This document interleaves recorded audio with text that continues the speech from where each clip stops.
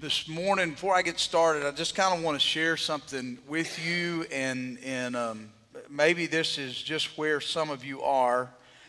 We're honoring our mothers today, and I know around our house, Laurie doesn't get near the credit for all that she does, and I know there are days that she gets tired of doing, and probably there may be a lot of moms here this morning, and or wives or grandmothers or fathers or grandfathers or uncles or teenagers. And the honest truth is, right now, you're just pretty tired and pretty dry.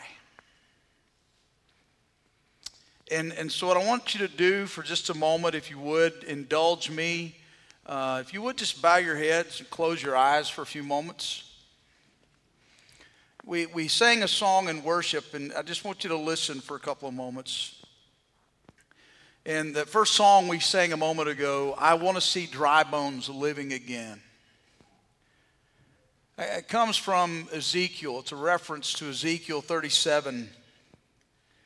It says, "The hand of the Lord was on me, and he brought me out by his spirit and set me down in the middle of a valley, and it was full of bones. He led me all around them, and there were a great many of them on the surface of the valley, and they were very dry. And then he said to me, 'Son of man, can these bones live?' And I replied, 'Lord God, only you know.'" Maybe you're here this morning right now, and the honest truth is, if we were able to look into one another's lives, what we might see is just, man, I'm dry. And if that's where you are this morning, if you would, just very quickly, nobody's looking around but me, and I'm just doing it because I want to pray. But if you just slip your hand up real quick and just say, "Pastor, I'm just a little dry today." Up and just put it, maybe something's going on, maybe it's a circumstance in life. Just up real quick, put it right back down. Anybody else?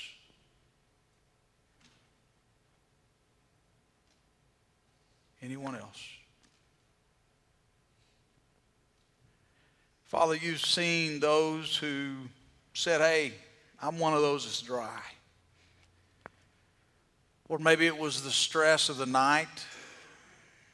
Maybe it was the concern over loved ones. Maybe it's somebody's health or somebody's bills. It's a job, a lack of job. It's relationships. It's fear. God, sometimes it's just the circumstances of life. But the honest truth is, we are before you this morning, and without you, we are nothing. So God, I ask you to take these next few moments and minister to each of us specifically where we are. Those, Father, who are needing a special touch, that this morning, God, you would embrace them. Father, those who need a word of encouragement, that this morning, Lord, you would use me to give it. Father, I pray this morning that as we trust and know you are the God of provision, you are Jehovah Jireh, our God who provides. I pray, Father, this morning that we would find in you everything that we need, and that Jesus Christ would be all sufficient as he is. Father, speak, encourage, support, love, discipline, whatever we need.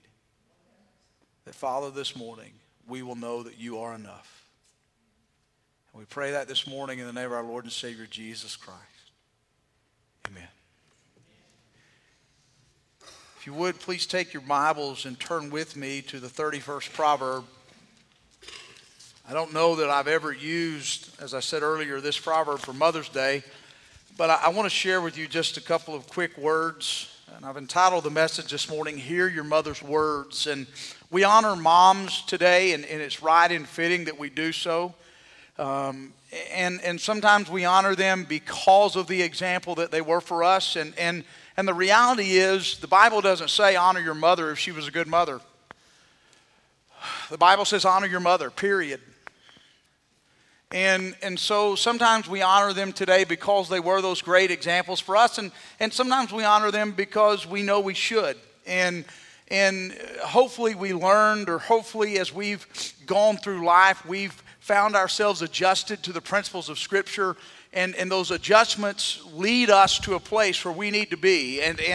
And what it becomes is hearing those principles of truth over and over again, so that we can in turn teach them and pass them on to those who are coming behind us, that we understand those principles. And so this morning, whether we had a good example or not, there are principles for motherhood, and these same principles work for fatherhood, and they work for childrenhood, and they work for whatever hood you're in, okay? I mean, they just work for us to understand this is how life is supposed to be lived. And so this morning we're going to look very quickly at the 31st proverb and what the Word of God teaches us about how we live our lives. So if you have your Bibles open there to Proverb 31, if you would please stand with me this morning as we honor the reading of the Word of God. In verse 1, the words of King Lemuel, an oracle that his mother taught him. What should I say, my son? What, son of my womb? What, son of my vows? Don't spend your energy on women or your efforts on those who destroy kings. It is not for kings, Lemuel. It is not for kings to drink wine or rulers to desire beer. Otherwise, they will drink and forget what is decreed and pervert justice for all the oppressed. Give beer to the one who is dying and wine to the one whose life is bitter. Let him drink so that he can forget his poverty and remember his trouble no more.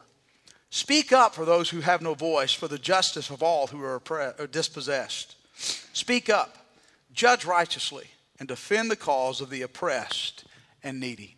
You may be seated. May God bless His Word this morning as we study this proverb together. First thing that I want you to see, this passage teaches us, and it's a principle that we need to have in our lives, and it's a principle that needs to be a part of everything that we do daily, and it is very simply, moms teach. In verse 1, King Lemuel, it says here, the words of King Lemuel, an oracle that his mother taught him. Now, a couple of things that I want to answer for you, or kind of cause you to question and then try to provide an answer, is who was King Lemuel? Well, the honest truth is we really don't know. There are two major philosophies or thought processes today that tell us who King Lemuel is. The first is that King Lemuel actually is Solomon, and that Lemuel is a name. The word means, it's a name that means devoted to God or belonging to God. That's what it means in the Hebrew. And so some scholars believe that this is actually Solomon, since he is the collector and the writer of most of the Proverbs, and that this was a pet name that his mother Bathsheba had for him. And so he just identifies himself here as King Lemuel, reminding himself of what his mother always taught him, that he belonged to God and that he was devoted to God. So maybe that's who it is. Another philosophy is that he is a king of a foreign country, a small country called Massa.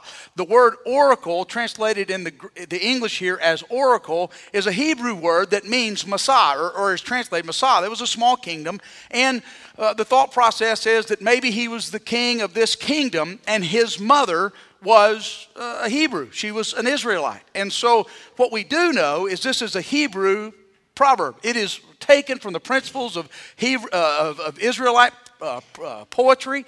It is written in a form that corresponds with the Hebrew language. And so we know that the influence here is this. But what does verse 1 say? The words my mother taught me. And that word for taught, if you mark or underline your Bible, circle it, because it means to chastise with blows. His mama wanted him to get this, okay?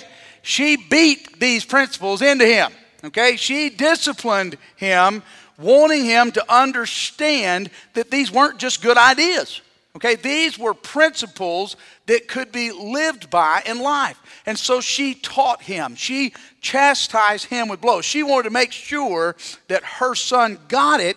And as he is a man of authority and power, older in life, what he teaches us is He got it. So what's it mean? Well, it means, number one, moms need to be people who discipline. Okay? Dad doesn't need to be the one that spanks the kid all the time. Okay? Moms, it's okay for you to administer discipline into the life of your kid. Okay? It's important for you to do that, to teach through discipline. And I've said this before, and I'll say this till they carry me away and put me in jail. There is an area that God padded on the anatomy of a child that is to be used to provide the instruction and discipline. Okay? God padded a special area. Some of us He gave more than others, but we need to use that more often to encourage and to teach our kids today, okay? That's one thing that needs to happen. Number two, all kids need to be disciplined.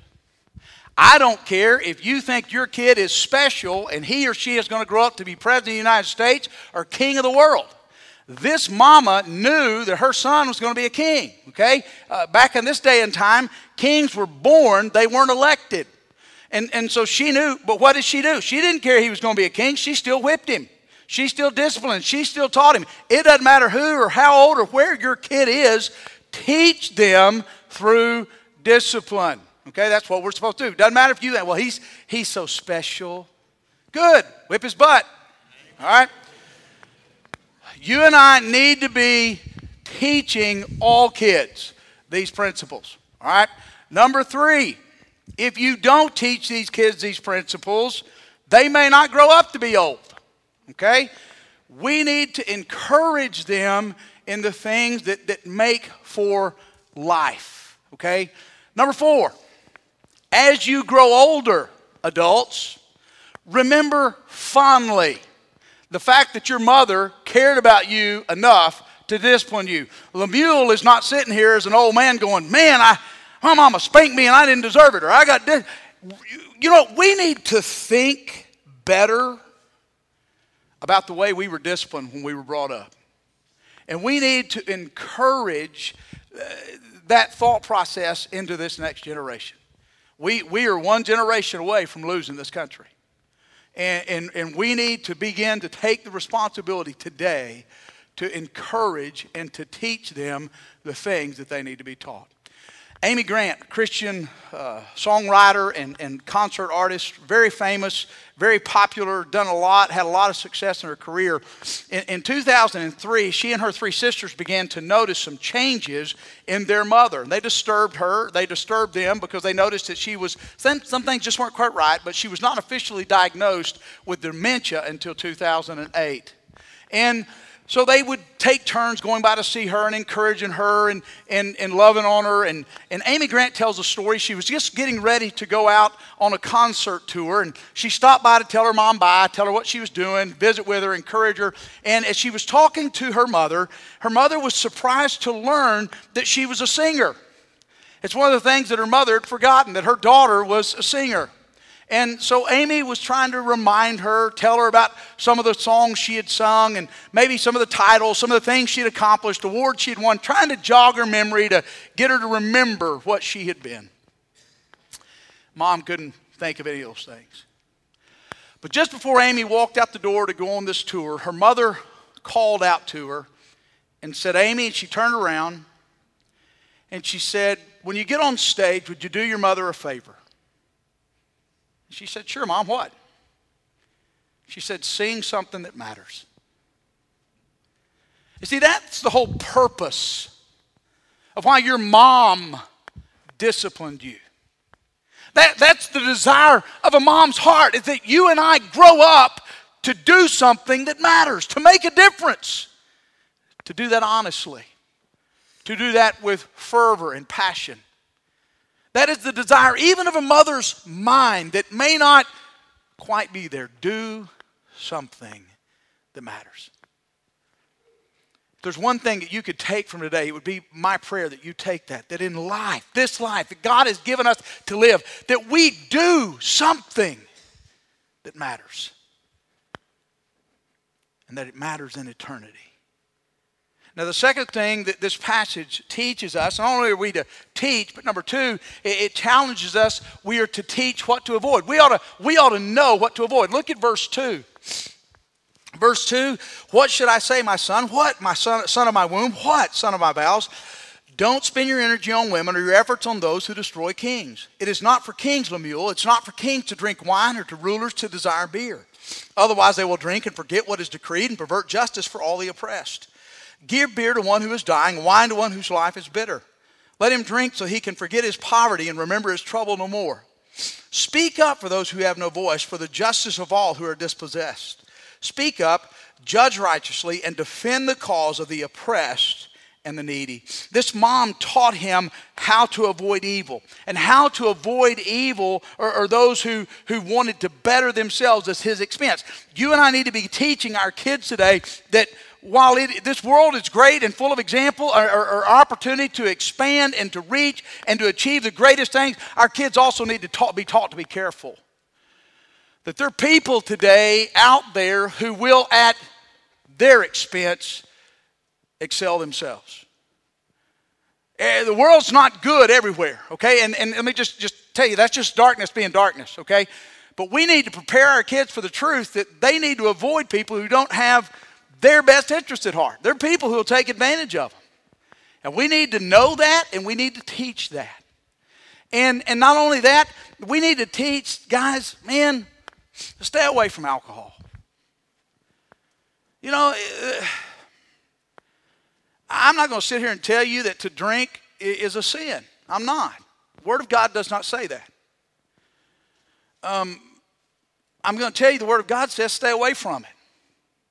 It mocks you. It makes a fool out of you. And we need to teach our kids to stay away from it because when they're involved with it, what the Word of God says is they pervert justice. They see up as down and down is up and right is wrong and wrong is right. And so we need to learn to teach our kids, stay away from the stuff that's going to cloud your mind physically. We need to encourage them and teach those things in what they do. Stay away from those things, especially as young adults. Young adults, do you understand your brain is not formed until you're 25 years old? So every chemical that you take into your body before age 25, you're jacking your brain. Okay? Stay away from it. That's just wisdom that a guy far wiser than me had included in the Word of God. The third thing is take up the cause of those who are oppressed. Speak up. And notice what he says, or what she says, what she taught her son. It wasn't speak up because it's good for you. It was speak up for the cause of the oppressed. Do something that betters somebody else. This wasn't necessarily good for King Lemuel. This wasn't maybe the best thing for his pocketbook. It wasn't maybe the best thing for his political advancement. But what his mom taught him is speak up for people in society who aren't going to have anybody else speak up for them. Do something that's not about you. See, that's what we've lost in this country. We just celebrated this past week VE Day. 70th anniversary of VE Day. Victory in Europe. Victory over evil. Whatever you want to let VE stand for, but it is the day that we achieved, the Allied forces achieved victory over Nazi Germany and all that stuff that was going on during World War II. And they had all the celebrations that were going on up there in D.C. and all the flight formations. And they had over 300 World War II vets who were there. And I was listening to the radio and listening to TV, listening to their testimonies about why they were involved. And every single one of them, it wasn't about me. It was about our country. It was about making things better. It was about somebody besides me. And you know what? That's why we call them the greatest generation of all time.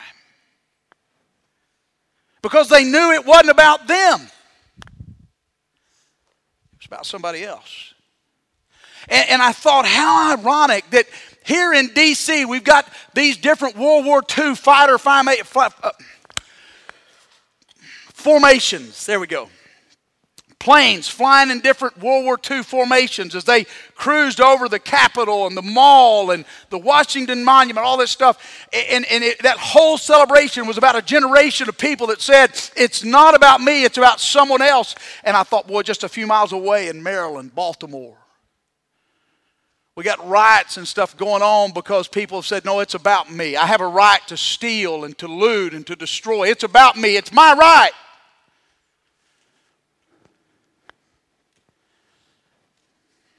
We've lost that in our country. You want me to tell you why I think we've lost it? Why I know we've lost it? It's not because of the world. See, the world's just being the world. It's because of the church. See, we've lost it.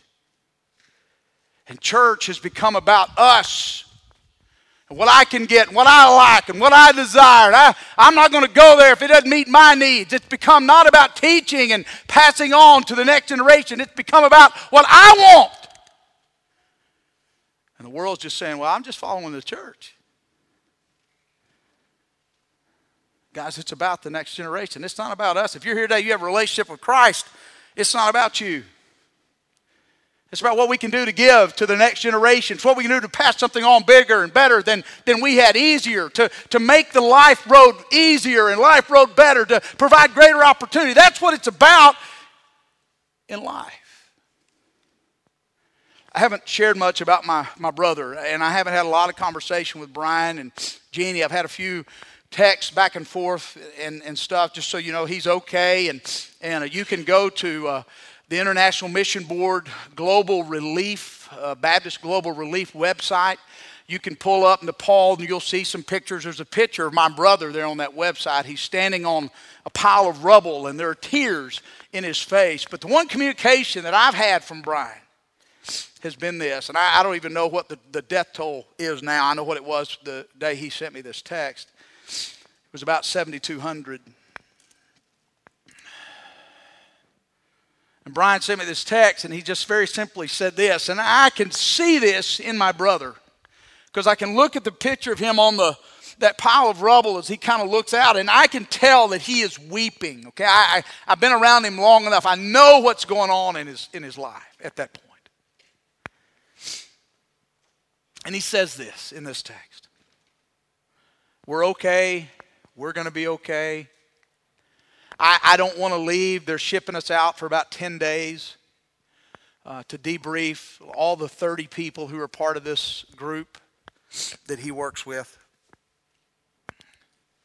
I don't want to leave. We want to be here. We want to help, but we know it's probably best for us to do this. But what I can't keep getting out of my mind, 7,200 people entered eternity, Sean. And I don't know where they stood with Jesus. It's not about us, guys. It's not about us. It's about those who don't know. It's about those in this community who need to have a relationship with Jesus Christ. That's what it's about. And to get there, I have to know what I have to avoid so that I don't destroy my witness on the way. And this is a good opportunity to tell you that on May 24th, we're going to ask the Lord to provide for a year's worth of finances on 51 weeks of offering. We've done this for different things, but on May 24th, 2 Sundays from now, everything that comes in that day is going to go to Baptist Global Relief, the International Mission Board's relief deal, and it will go to Nepal to help. And we're just going to trust that if we give up a week's offering that God can provide.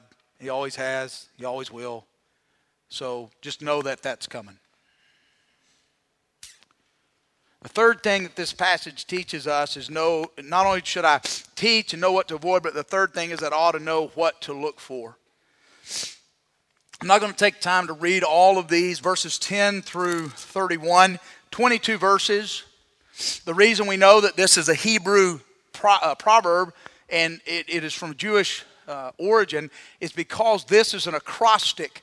The 22 characteristics that are listed in these next 22 verses correspond with the 22 characters of the Hebrew alphabet. This was an acrostic that his mother taught him and showed him in a way that he could remember it. And he rehearses it. He knows. He lists these 22 characteristics. He pops them off because mom beat it into his life. He knew who he was and where he was because of what his mom taught him. 22 things that he said he was supposed to look for in a wife, that he was supposed to encourage in his wife, that he was supposed to teach to his daughters, that he was supposed to model to his sons. 22 things, but the most important one of those is summed up in verse 30 where it says, charm is deceptive and beauty is fleeting, but a woman who fears the Lord is to be praised. See, that sums up the whole thing. And hear me. None of you ladies are Proverbs 31 women. Now, before you throw something at me, let me explain what I mean. Nobody lives up to 22 characteristics all the time. To think that this woman had never caused her husband heartache is just not right. To think that this woman had never made a mistake is wrong. If you go looking for a woman that'll measure up those 22 things all the time, every time, and never none of the time, you've created a fantasy that nobody can live up to. Nobody can live up to a fantasy. Okay? Ladies, you don't have to be perfect. That's not what the Word of God says. In Christ, you are perfect. But don't go around saying, well, I got to mark that off because she just missed verse 26. That's not what this is about. Okay, you miss the point of the Hebrew proverb if you think that all that's got to be there. What this is what we ought to ascribe to. This is what we ought to strive for. This is the goal. And guys, you ought to be encouraging the women in your life. Hey, you can get there. You ought to be helping, not criticizing. Encourage, hey, you can get there. Hey, how can I help? What can I do? And what would happen if we began to teach our young daughters, hey, this is the goal, sweetheart. This is what you're supposed to look like. Don't settle for a guy who will let you be anything less than what the Word of God says you can be. What would happen if we began to teach our sons, hey, here it is, buddy. This is what you guys, okay? You look for a woman that has these characteristics. And then you do everything you can to build these characteristics into her life intentionally. Okay? And I promise you, if you find a woman like that and you can encourage her, one day God will bless you with a wife that will knock your socks off. But that's what we ought to be teaching. We ought to be teaching them, this is the goal, guys. Before you ever start dating, here it is, ladies. This is what it's supposed to look like. This is what we're supposed to pursue in everything we do. Have the attitude, I'm going to make this better than it was when I found it. I was in scouting from the time I was 10 till I was 18. My mom and dad had divorced. We moved back to Sulphur Springs. My mom just thought, you know what? I need to get my sons involved in something that will teach them how to be men. And so I got enrolled in scouting. Man, they were going to teach me how to hunt and fish and camp and shoot a bow and shoot a gun and shoot a shotgun and how to survive in the wilderness with just a pocket knife and some flint. All those things. And I learned all those things. Scouting helped me. Dr. Max Latham and Dr. Ronnie Stanley, two doctors who had sons that happened to be my age, were our scoutmasters from the time I was 10 all the way through. Cub Scouts and Webelos and all the way through scouting. I was there. I didn't earn my Eagle Scout. I was a Life Scout, and Got most of my stuff done to get my eagle, but I turned 18, couldn't get it. That's a long story, but that's not the point. I'm just saying scouting taught me a lot of stuff. But one of the things that scouting taught me is no matter where I was camping or fishing or hiking in the wilderness, wherever we were, the number one principle was this: leave the place better than it was when you got there. If you're camping at the lake, leave it better than it was when you got there. If you're out in the wilderness, leave it better than it was when you got there. That's what we got to start teaching. What would happen if we began to teach our daughters, our sons, as they begin to date, leave this dating relationship better physically, mentally, emotionally, especially spiritually? What would happen if we said in my marriage, man, when I started, this is where I am, but I want to leave it better. I want it to be the best. I want it to be the best physically and mentally and emotionally and especially spiritually. I want to leave it better. I want today to be better than it was yesterday. Leave it better than you found it. That we make that the goal in every single thing that we do. That we live that out in principle. Let me tell you what you're fighting. You're fighting a world that says you can't do it that way. We're fighting a world that says, no, get all you can get and get it however you can get it. Hold on to what's yours and don't share with anybody else and don't care about anybody else and focus on you and you alone. The world says I can't get there unless I do it its way. But let me tell you, there's something else that says you can, and that's the cross. See, the cross says because of grace, I don't have to live the way the world does. If you grew up with bitterness, you don't have to be bitter anymore. The cross says it doesn't have to be that way. You grew up with unforgiveness, you don't have to be there anymore. You grew up with mistakes, you blew it when you were a kid. Guess what? Grace! It doesn't have to be that way anymore. Because of grace, because of the cross, I can do it His way. Paul writes and says, whether well-fed, hungry, clothed, naked, in want or plenty, much, provision, whatever, I have learned the secret. I can do all things through Christ, the cross. Grace makes a difference. Here's grace. God's one and only begotten, never to be duplicated Son, Jesus Christ, the holy Son of God, born of a virgin who lived a sinless life. Gave up His glory in heaven voluntarily, came to earth to live as a man, was crucified on a cross to the point of death. Buried in a tomb for 3 days, and on the third day, God raised Him from the dead, conquering once and for all death and hell and paying the price for sin. That's grace. And it's yours if you'll accept it. And maybe you're here this morning and the honest truth is you haven't gotten to those principles. Remember what I said? It's a fantasy if you think you have. It's not that we get there, it's we keep trying.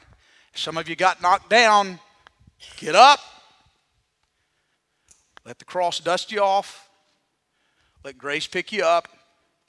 Hear the words of forgiveness and start over. Some of us, maybe for the very first time, man, we've been trying, we have been working, we have been expending our energy. There's the standard. I got to get there, and I've got to do more of this, and I got to do more of that, and more of this makeup, and more of these clothes, and more of this, and more of this, and more of this, and more of this. And the reality is, no, grace. Grace says, as you are perfect if you will come to Him on His terms and let Him be Lord of your life. You are forgiven and restored.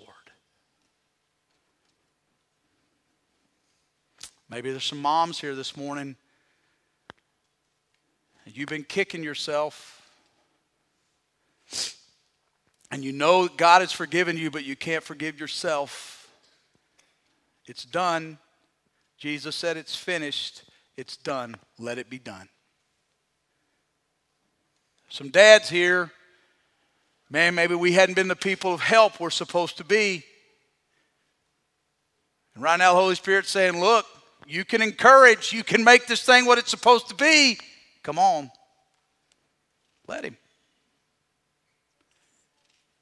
Whatever God's telling you to do.